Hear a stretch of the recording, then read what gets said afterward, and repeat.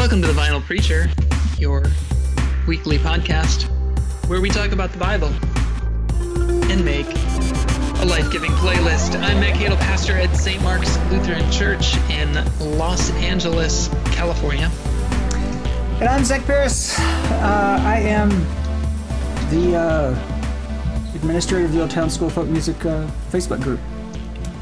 Co-administrator, I suppose. Fantastic. Is that your primary role? My primary role. I'm also in the world. That's your vocational. That's my vocation. You spent some time in discernment, and you discerned a call to Facebook administration. You know, oh God, that would be the worst call. Samuel.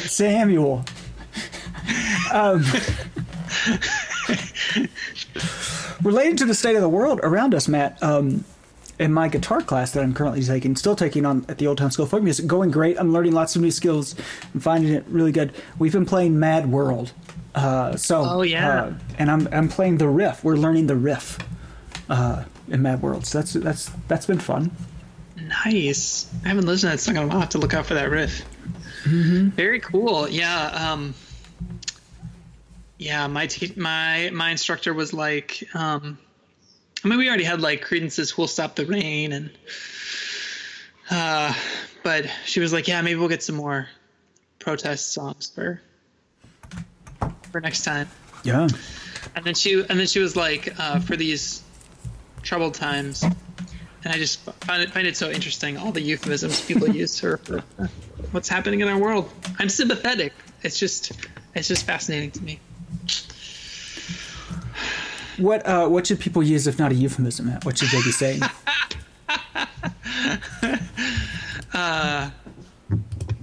It's a good question. Zach. How do you? They were talking about this on Morning Watch this morning. Our good friends at Morning Watch, who I believe referenced the Triduum Project, although they also used a euphemism for it because they just said that thing we did before Easter where we were live, and I was like, say the Triduum Project, just say the word. Say it. They didn't go that far, but I guess they did a song because they got all these requests to do a song called Blind Man, and they've never done it before on actual Morning Watch, but they did it live for the Triduum Project. But then they did it today, so they had a reference. But then they were talking about sin, because this is how they've been talking to children about what's going on in the world, is diving into sin and confession and repentance. Wow. I'm like, incredible. But they talked about naming the reality.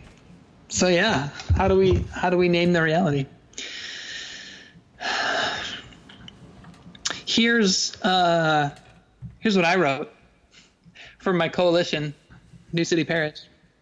I said, I'll say this. I'll say the intro first. New City Parish was born amid the wind and flame of the 1992 uprising in Los Angeles. As we look around, we see again the signs of the times, a public revelation of everyday state violence that too often remains hidden, the rising up of people in anger and resolve, a stirring up of systems of injustice that had for too long been settled. So I said a lot, but when I read it, I did not mention race. I did not mention black people specifically, which I probably should have done if I was really going to name it. It is challenging after I just criticized someone for using a euphemism. It's hard. It's hard work. Yeah. It is hard, man. How is life in South Los Angeles these days? It's a lot. I think, without going too deeply into it, I think the work is hard is the mantra of the week. And I think that the thing I am living is that when you do the work, you don't come out unscathed, right? Like, you're gonna make mistakes, you're gonna have missteps, but you gotta keep at it, and you gotta learn, and you gotta keep listening, and it's just really hard. I think there is turmoil. It feels to me right now that there is turmoil at every level. Like, obviously, you open up the newspaper, you go to a protest, you can see that happening. And then in my community at St. Mark's, I think people have all these things stirred up again.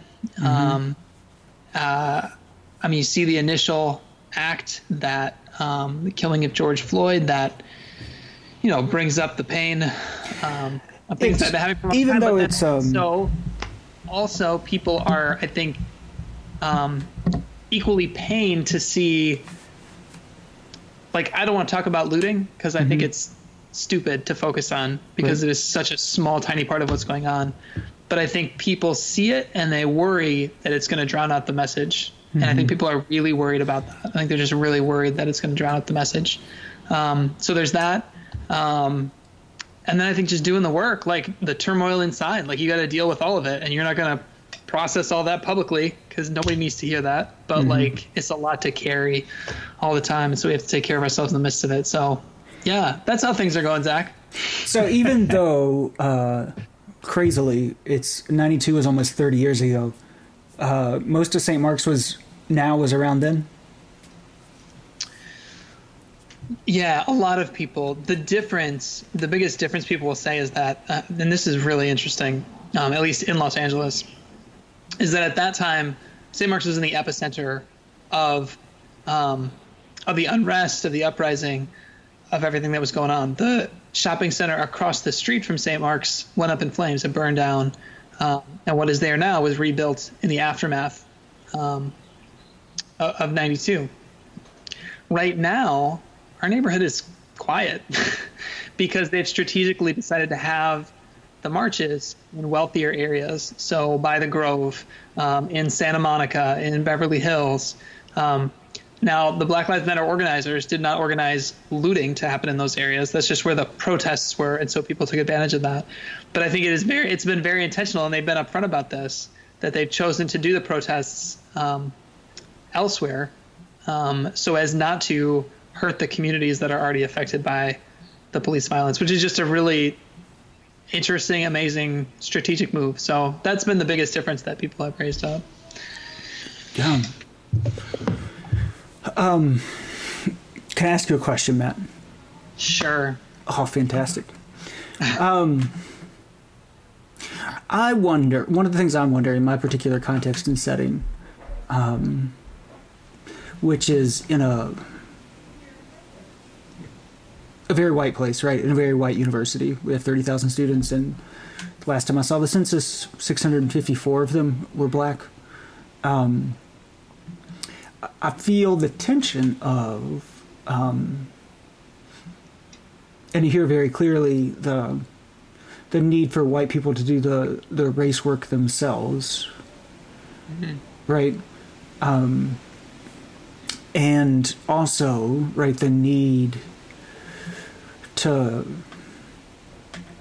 for me as a white person, as in particular, to recede a bit in these times, right? To make space for people to tell their own story and stuff, right?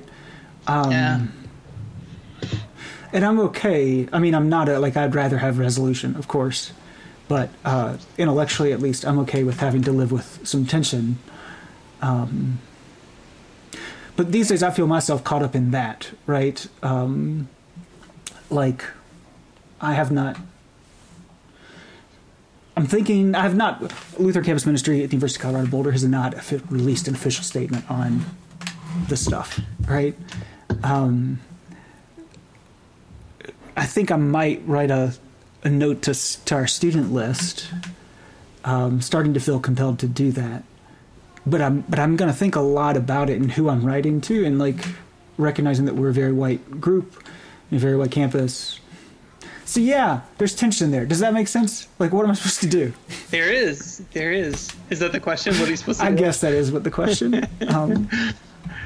No, I think that tension is, that's exactly what I've been living this week. I just don't think there's a perfect answer, because I've heard the same thing and I recognize the same thing and really struggle with that and receive mixed messages. But I think the mixed messages are all true, right? Mm-hmm. It's all the same stuff that we talk about theologically, where both things can be true and you're living in a tension, a paradox. And when you get up to speak, it's like trying to get up to speak about the Trinity and guess what? You're never gonna do it perfectly. Like something you say is gonna be off, but you're gonna do the best you can anyway, because you're called to speak. And I think that's the work, right? It's like we're called to continue to act as best we can. We step forward, we step back. It's a dance, and there's no perfection to it. Like it's gonna be rough, but it's still gotta happen. Like we still have to keep moving forward. I don't know if that sounds cliche, but I feel like I've been living that really deeply this week. But I don't want it to paralyze me, right? Like I feel like I've got to keep moving, even though it's rough. It's paradoxical. There's tension, just everywhere for good reason. So I don't know if that answers your question, but yeah, there's tension. There's tension, but it shouldn't stop us. The tension shouldn't stop us from living and acting. And to use the most overused Luther quote, I mean that is what sin boldly is, right? Isn't it? Like to continue to it isn't the shallow way people use it to just do whatever and ask for forgiveness. No, it's like continuing to live in faith in the midst of the tension and knowing you won't ever get it 100% right. So that's my answer. I don't know if that's helpful. Maybe it'll be helpful to one of our listeners. I don't know. Yeah, I mean, I think, simple. I mean, this is not a podcast, I think, that supports Luther quoting in general. But I think sin boldly is right. I think it's perhaps it is particularly important to us in this time and place, because I don't know if individuals, at least personally, I can't imagine that like my parents when they were my age were nearly as concerned about the optics of everything they did versus like I need to be maybe this is just my anxiety, right? But I'm very aware of the things I put or do not put on social media, and how I engage that. Sure.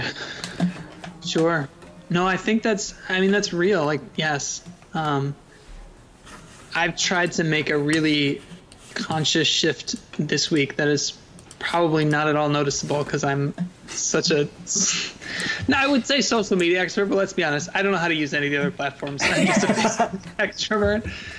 So I make Mark Zuckerberg Facebook extrovert. That's very true. I make Mark Zuckerberg very wealthy. Well, he's a good guy, so that's okay. Sure he is. Neighbor of friend of the pod, Greg Schaefer. I think in the past I've done more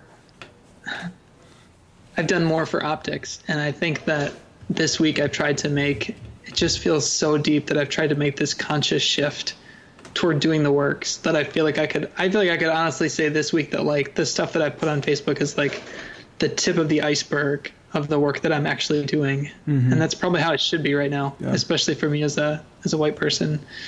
You still gotta make statements sometimes. Like the thing I told New City Parish was, look, if the Walt Disney Company can put out a Black Lives Matter image, like surely we can put something out, and it's not gonna fix everything, and maybe it, but like it's a small thing that's gonna take 10 minutes, but and then we have to go do the work. Like it's the tip of the iceberg of the work that we actually have to do, and that work is real. So I'm gonna claim my time to also say here's what else I've seen on the ground here in Los Angeles. I don't know who listens to this podcast, but if you haven't been paying attention, nonviolent direct action works. Because what has happened, what I've seen happen even just today. So like a month ago, Los Angeles released their city budget in the midst of the pandemic, and they had to adjust the budget, and they cut like everyone's salary. They cut all these departments. They were going to cut all these social services. But you know who didn't have anything cut? The police department. Instead, the police department got a raise. Yeah. and I remember listening to local like news podcasts about that, analysis podcasts that were like, this is crazy. Like, why are we doing this? But like politicians didn't care because nobody was raising it. Nobody was talking about that. And now after a week of protests, the issue has been forced to the point where like the mayor is talking about, we're going to cut $100 million from the police department's budget and reallocate it to investing in communities. That is one small thing. Like, that alone is not the issue. Like, let's just cut the funding for police department. Like, it's much bigger than that. But the fact that we're having that conversation at all has only come about because nonviolent direct action forced that conversation, like made us talk about something that we didn't want to talk about. And that I think is the point, right? Is to keep moving these things forward. I was doing a lot of reading about the 1960s and things that happened after, things that happened there. You know, nothing is fixed, but it's like in these moments of crisis. Like, I read something that said, like, after King was killed in '68, Lyndon Johnson was able to push through the Fair Housing Bill. And it was because of that moment of crisis, right? Like, he was able to leverage that and say, look, like, we have to do something about this. And you're able to then, like, move a couple more yards up down the field. And so, like, these moments of crisis, the moments of direct action, forcing the issue, however that happens, this is how it works. Like, people think change happens just because you, like, ask politely, but, like, really, this is how it works. So, sorry, I'll get off my soapbox now, but... Let me pull mine over here, Matt. Something we don't necessarily do that much on the podcast, but I thought might be helpful to do this week is maybe I want to give some folks some interesting stuff that I found on the internet that might make good preaching illustrations in the weeks to come. And I'm going to do that by tying together two podcasts that have nothing to do with preaching or each other, to be quite honest. And that's to say, one of my reflections this week is, well, here you go. Matt, I listen from time to time to a podcast called Men in Blazers, which is a podcast that you should really listen to. Like, it's principally... I do every 4 years during the World Cup. Right? Here's the deal. I don't really listen to them that much because they're so English Premier League centered. It's a soccer podcast. It's two... English-born guys who are naturalized American citizens who cover soccer in the United States and are in the TV business. So they have this. Well, most of the time it's to Premier. I don't care that much about the Premier League, and that's all they talk about. So I've listened to them a lot lately since the Premier League has been on hiatus because they have these really interesting perspectives as people who love the United States. But also have the ability to put some distance and perspective on the experiences we take as just a part of, how's the water. And Roger this week had an excellent insight, or not excellent, he had a helpful insight to me at least, where he talked about that one of the things they know in Europe is that the history of a country is always there. It's not some other place or world or universe, right? The history of a place, for good or bad, is always just under the surface.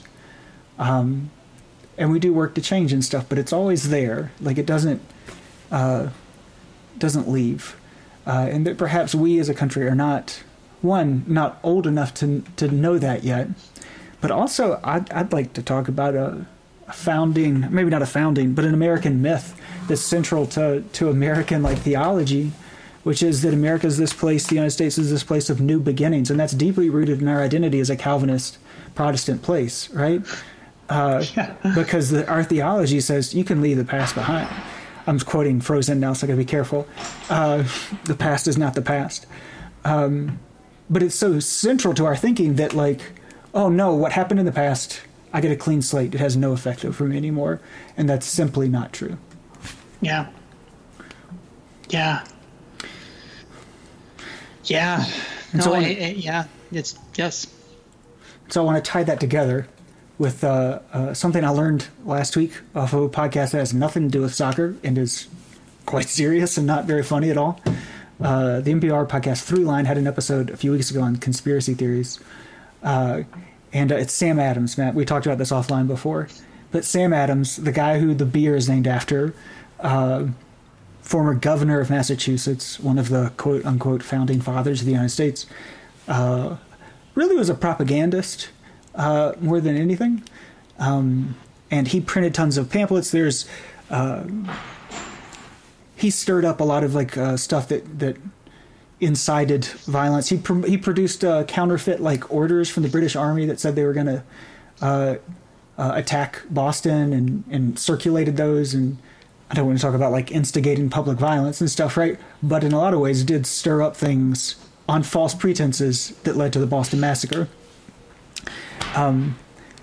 One of the central things, though, to his and a lot of the other founding fathers' propaganda was that we needed to fight Britain because Britain planned to enslave us. Like, that was the heart of it, was we can't be made slaves. We've got to fight, right? And that is insane, right? It is insane. The central, like, and to think about that is like, this is what led to our establishment as a country, is our desire not to be slaves, not to be the people while we were while we were building the empire on slaves. And that is insane. And it's a Girardian, like, field day, like, of scapegoating and, like, mimesis and all that kind of stuff. But that's not... But what Roger helps me to reflect on and know is that that's always going to be who this, in some sense, that will always be with us. We don't get to leave that behind ever. So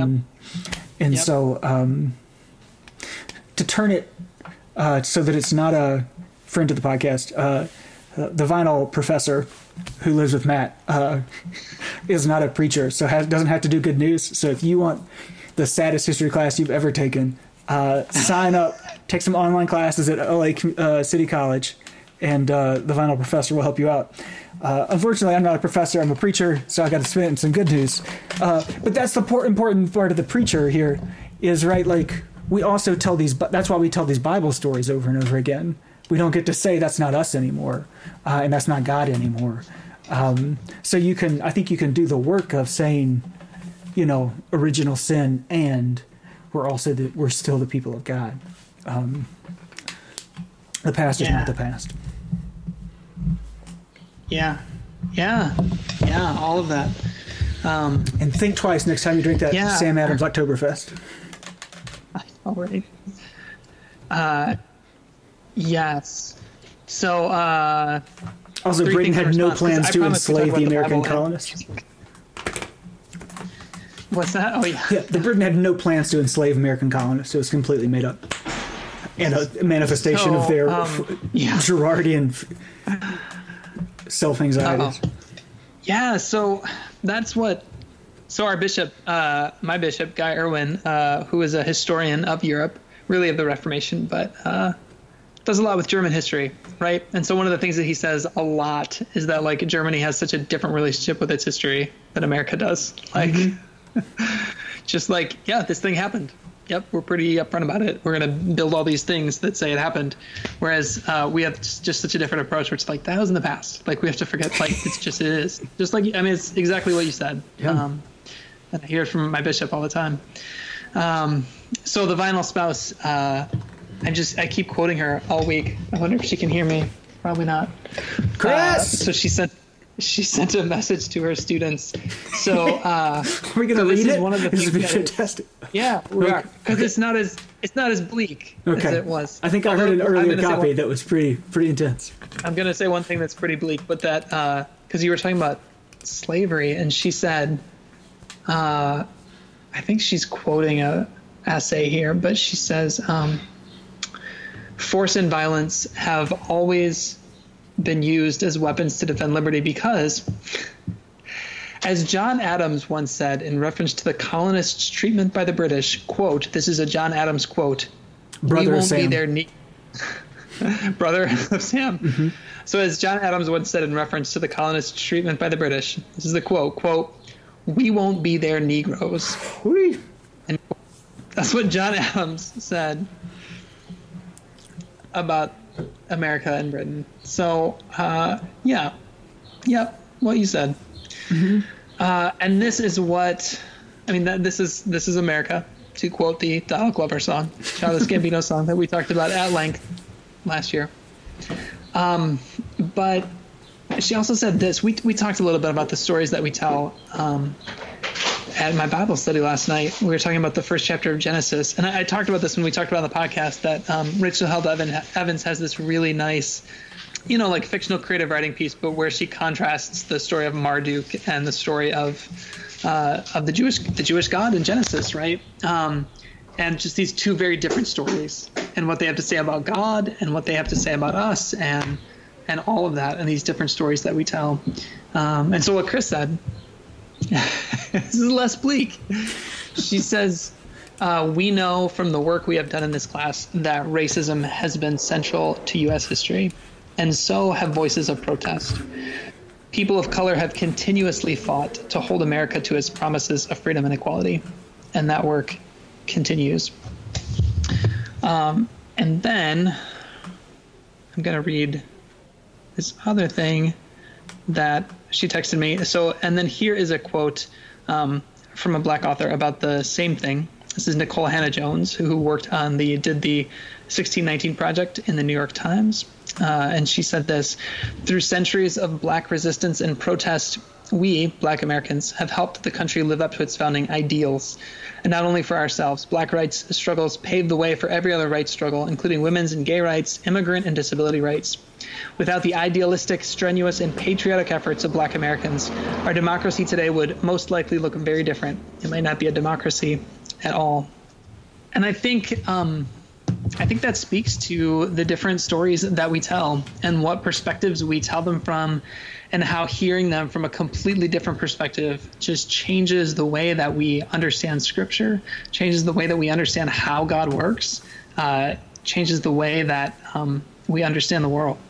So hopefully sometimes we bring that perspective on this podcast. Hopefully we continue to be held to it. So yeah. Let's talk about that story. Let's talk about it, man.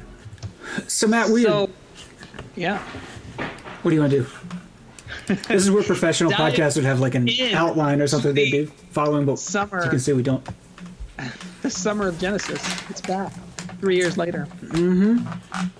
A semi-continuous series. We could have done the complimentary one, but it's just so much fun to read through Genesis because there's such good stories. This week we've got Genesis 18, 1-15, and 21, 1-7. I don't know how to summarize it. So should I just read it? Let's do it. Yeah, this story, Matt, I want to say to you, go. And to me, what a interesting, unheralded story. I didn't know what I was reading until I got to the part at the end that's really familiar. So, read it. I don't think everybody knows. I didn't know this story very well. Genesis 18. The Lord appeared to Abraham by the oaks of Mamre as he sat at the entrance of his tent in the heat of the day. He looked up and saw 3 men standing near him. When he saw them, he ran from the tent entrance to meet them and bowed down to the ground. He said, "My Lord, if I find favor with you, do not pass by your servant. Let a little water be brought and wash your feet and rest yourselves under the tree. Let me bring a little bread that you may refresh yourselves. And after that you may pass on, since you have come to your servant." And so they said, "Do as you have said." And Abraham hastened into the tent to Sarah and said, "Make ready quickly 3 measures of choice flour, knead it, and make make cakes." Abraham ran to the herd and took a calf, tender and good, and gave it to the servant, who hastened to prepare it. Then he took curds and milk and the calf that he had prepared and set it before them. And he stood by them under the tree while they ate. They said to him, "Where's your wife Sarah?" And he said, "She's there in the tent." And the one said, "I will surely return to you in due season, and your wife Sarah shall have a son." And Sarah was listening at the tent entrance behind him. Now Abraham and Sarah were old, advanced in age. It had ceased to be with Sarah after the manner of women. So Sarah laughed to herself, saying, "After I have grown old, and my husband is old, shall I have pleasure?" The Lord said to Abraham, "Why did Sarah laugh and say, 'Shall I indeed bear a child now that I am old?' Is anything too wonderful for the Lord? At the set time I will return to you in due season, and Sarah shall have a son." But Sarah denied, saying, "I did not laugh," for she was afraid. And he said, "Oh, yes, you did laugh." And then we move ahead to chapter 21, which must be 9 months later. The Lord dealt with Sarah as he had said, And the Lord did for Sarah as he had promised. Sarah conceived and bore Abraham a son in his old age, at the time of which God had spoken to him. Abraham gave the name Isaac to his son, whom Sarah bore him. And Abraham circumcised his son Isaac when he was 8 days old, as God had commanded him. Abraham was 100 years old when his son Isaac was born to him. Now Sarah said, God has brought laughter for me, and everyone who hears will laugh with me. And she said, who would ever have said to Abraham that Sarah would nurse children? Yet I have borne him a son in his old age. Word of God, word of life. Ooh. Matt, this is a sultry reading here. Ooh, yeah. I too had written down the sourdough joke in my notes. But another one. Right. It was right there. It's obvious. You can make that, preacher. I always get disappointed as a preacher. I don't get to read the Old Testament. Like, I feel like there should be, in the next version of ELW, there should be an accommodation for, because they don't do it justice. Anyway, the Oaks of Mamre is a band name for sure, right? And if we are making, and I think we're onto something here, Matt. We haven't merched in years. I think we've got some new merch coming out now. Oaks of Mamre. I think we could find a cool band name shirt. But it gets better, Matt. I just did it. I clicked the buttons, if you heard my clicking. Mamre is, according to Strong's Concordance, comes from Mara, which gets translated as lusty. Yeah. In places it means like to flap or to lift up, and in places where it's used in euphemistic sense, but also sometimes it's translated as filthy. So that's incredible, right? The Oaks of Mamre is the name of our band, Matt. I don't know what we're playing, but we're gonna have merch for sure by those lusty oaks. Wow. Oh. Yeah, it's all right there, isn't it? I had forgotten. I thought she just laughed because she was going to have a kid, but it's also, shall I have pleasure? She's not just having pleasure. Yeah, this is a sex positive reading going on here.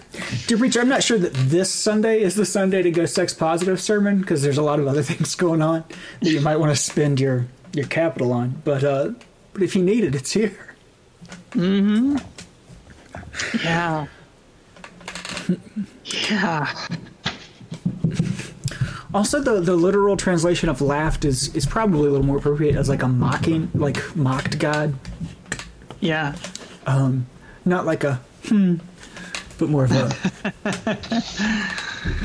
Yeah, well, the laughter, and I forgot about. So there's the laughter there, which I would expect would be a mocking laugh, but then at the end, it doesn't say that she's laughing, but I mean, she just says, God has brought laughter for me. But like you can almost hear them laughing about this whole thing. Like, who would ever have said this? Like, it just like, and you could just, it's this kind of heartwarming scene at the end, but it plays with laughter throughout, right? Where it goes from this like mocking, just cynical laughter to like, it's almost like from cynicism to like a life-giving kind of laughter. It's a lovely story and very adult. I think, right, it's why it might be here, even though it's in the semi-continuous kind of version, is the hospitality piece here aligns with the threats of Sodom and Gomorrah in the gospel, and the lack of hospitality in Sodom. A way, I think, to a piece of how I might push towards good news on this is God's is the promise of this miraculously, wonderfully expanding definition of the family, the people of God. That the hospitality is extended to these strangers who show up in the oaks of lust. Which I don't know what these euphemisms mean. Wow, I didn't think about. Wow, every layer is more interesting. Yeah, but their extended hospitality, and then miraculously, like the family grows beyond anyone's imagined limits. I mean, you could Yeah. substitute kind of the, like, I know the biological, like, having children thing can be really tricky.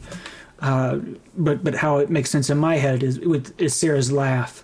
The mocking of God would be the same mocking as Jesus saying, like, the Ammonites are, the Elamites are people who God cares for. Yeah, that is a really good angle for this week, to really focus in on that, on the arrival of these strangers, the insider-outsider groups. And then I think the way that, like, it's interesting, they show hospitality to the strangers, which is like a huge contrast, but she still doesn't believe them, like, and I think there's like a mixed bag in that too. It's like the tension that you were talking about earlier, where it's like, it's a both and, right? Like, it's not like they're, so when we hear the voices of people that we may not know or may not have the same experience of, do we believe them? And I think you could do some things with that. Yeah. Good stuff. I like this story. It is good. And you got stuff for the gospel? Dear listener, design some Oaks of Mamre merch for us, and we'll make it happen. Or I'll make Megan do it, or I'll ask Megan to do it. I'll assign that as part of her work. Megan and our program coordinator, who I love dearly, who's going to do some house sitting for me here recently came over, and we had some socially distanced conversation while I was giving the run through of the house. We had a very long, constructive, like, brainstorming session. It's our 75th anniversary of campus ministry in Boulder, and it was really helpful. Right before she left, Megan was like, "Oh yeah, about the whole, like, work thing." I don't even remember what she said after that, but it was like, it was really enjoyable to me that your employee would come up and be like, "Hey, about the whole work thing." It was highly enjoyable. So yeah. Feel free to share that with your council presidents, preachers, Good. about this whole work thing. Matt, we're living in a pandemic. I don't know if you know about this. This is week 12, I think, week 13 of quarantine, of stay at home, of safe at home. And it's hard times out here, especially for podcasters. People are not in their cars listening to podcasts. Our numbers are down significantly, Matt, and so we need to take a cue this week, because the writer of the Gospel of Matthew knows how to get them clicks, Matt, because the writer of the Gospel of Matthew knows how to do a good listicle. So this week in the Gospel, we have a listicle of all the disciples. But Yes. First, Jesus went about all the cities and villages, Matt. He did no discrimination he went to Arlington Heights, he went to Chicago, both of them. Teaching in their synagogues and proclaiming the good news of the kingdom, curing some diseases, just kidding, all of them, and pantos, every sickness. And when he saw the crowds, he had compassion for them. And that is that word that comes up from time to time that's really fun. That means he was literally stirred in his noble innards, his heart, his liver. There's some noble innards and some less noble innards. Jesus' noble ones moved because he's so filled with compassion. Because these crowds were harassed and helpless. They were like sheep without a shepherd. And he said to his disciples, "The harvest is plentiful, but the laborers are few. Ask the Lord of the harvest to send out laborers into his harvest." And so Jesus summoned his 12 disciples and gave them authority over unclean spirits to cast them out, to cure, again, every disease and every sickness. And then we stop for a listicle, because this is a slideshow. This is how you should do it. When you're doing your Zoom worship, you should present it like PowerPoint slides and have like a little button, and you have to click to go to one disciple to the next, and you got to wait for the webpage to load, and it's full of ads of pictures, and the picture that lured you to click on it in the first place is the very last slide, and it's not in the context at all in which it was presented. And so we click the first slide first. Simon, also known as Peter, and his brother Andrew, excuse me. James, of course, son of Zebedee, and his brother John, the sons of thunder. Philip and Bartholomew, who came as a pair. We have some pairs here. Thomas and Matthew, the tax collector. James, son of Alphaeus and Thaddeus. Thaddeus. Simon the Canaanian, and Judas Iscariot, who is the one who betrayed him. Then we go back to the article. these 12, Jesus sent out with the following instructions: go nowhere among the Gentiles, which is a strange thing for Jesus to say. Do not. We got Lion King opening scene here. Do not go among the Gentiles, and enter no town of the Samaritans. Which, again, you don't picture Jesus saying, like, don't hang out with Gentiles and Samaritans, but here you go. Go rather to the lost sheep of the house of Israel. And as you go, proclaim the good news. The kingdom of heaven has come near. Again, cure the sick. Matt, I don't know if this is in your letter call, but it was in the letter call for these disciples. Raise the dead. Cleanse the lepers. Cast out demons. I introduced Matt to something that my internship supervisor introduced to me, which is your pastor's report. You break it down how your letter of call works. And so you get to report on the things you did for this part of the letter of call and that part, so on and so forth. I need to add raising the dead to my report so that I can have a bullet underneath it that says no resurrections this week. You received without payment, give without payment. And then you can keep going for a long time where you do the things about take no gold or silver or copper or any minerals in your belts, no bags, no. You do get 2 tunics, right? Or 1 tunic. It's confusing. 2 tunics. 2 tunics, sandals or a staff for laborers deserve their food. Whatever town or village you enter in, find out in it who is worthy and stay there until you leave. And if you enter the house, greet it. If the house is worthy, this worthy word gets repeated a couple times, which is interesting. Let your peace come upon it. But if not, let your peace return to you. And if anyone will not welcome you or listen to your word, shake the dust from your feet as you leave that town. And truly I tell you, it will be more tolerable for the land of Sodom and Gomorrah on the day of judgment than for that town. And so there, I'm going to say that's the good news of Jesus Christ.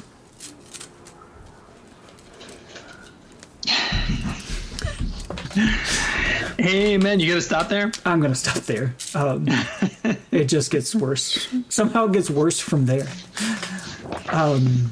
It started to beat some horses. I'd probably cut it off there if I was choosing. And here's the big thing that I've learned, Matt, the part that I think can really open this text up is I am struck that Jesus tells them not to go to the Gentiles and not to go to the Samaritans. And at first I'm like, well, I guess that's just a Gospel of Matthew thing, because we tend to think that the Gospel of Matthew was written to a particularly Jewish audience. But I did a little, you're not gonna believe this, Matt, I did a little bit of Greek work.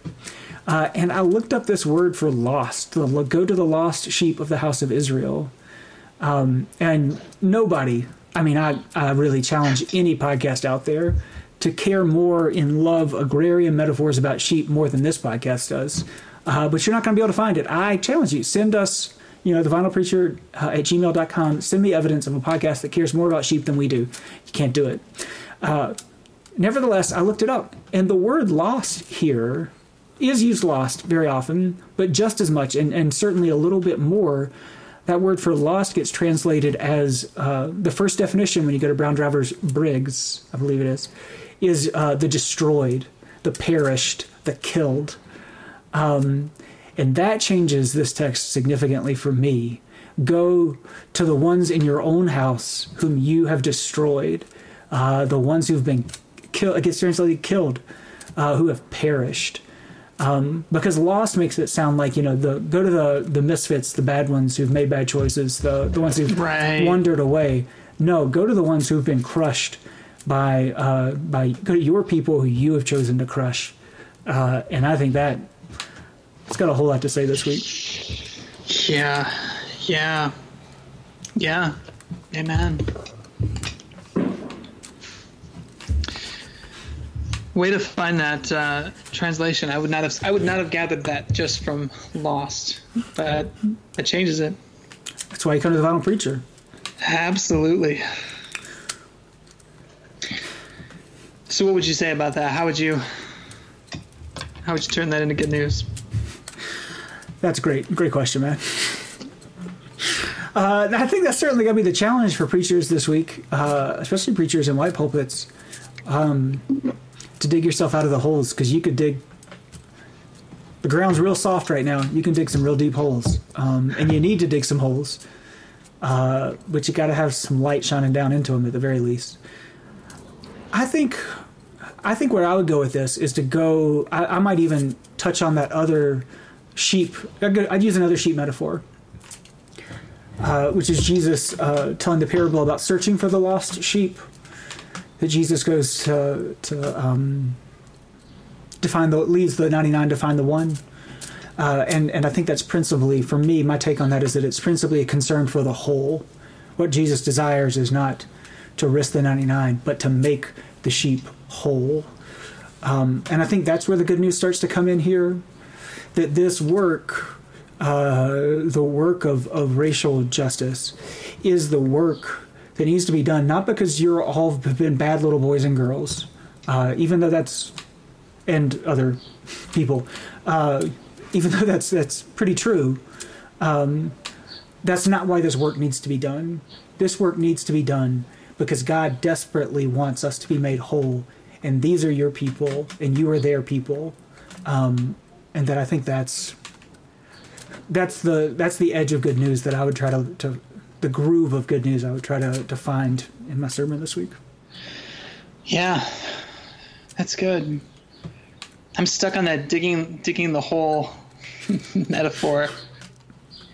You know, this time when you said it, like, I wanted to go to a different place, which is that, like, when we dig that hole, it's not really about climbing out of the hole, like Batman in The Dark Knight Returns, or Rises? The Dark Knight Rises, that's what it is. Zach doesn't watch superhero movies, so he wouldn't know the reference. But Dark Knight Returns, then Rises. He has to climb out of this hole. He's got broken back. It's a whole thing. Forever. Anyway, we don't dig the hole just so we, like, the goal is not climbing out of the hole, but it's like when you dig the hole, like, God is with you in the hole. Mm-hmm. That God is with us in that pit that we've dug. If we go there, right? It's like the work isn't done. It's like Indiana Jones. It's like, yeah, it's like Indiana Jones is a real looter, isn't he? Like, we're gonna talk about looters. He's kind of the ultimate, like, looter. Somebody had a great post this week that was like, yeah, we also do looting, but sometimes we charge you to see the stuff that we've looted. You know, like it was a whole thing, and I was like, that's dear listeners, please send us memes of Indiana Jones looting. Indiana Jones looting. Chicago's own. Yeah. He's Chicago's own. Incredible. But it is like excavation. Like, this is where the work is done, right? Like, if you're going to go to the crushed, the destroyed, the killed, the perished, like, that's where, if you want to be a part of if you want to see the kingdom of heaven, if you want to see this curing the sick, raising the dead, cleansing the lepers, casting out demons, it doesn't happen on the surface of things. Mm-hmm. It only happens when you start to excavate. And that's where we're going to find God in the midst of it. That's where we're going to find wholeness for ourselves and for the whole. That's where the work is done, and it is messy, and you're going to get dirt under your nails. But that's where it is. That's where the gospel is. It's not up here. It's down in the excavation.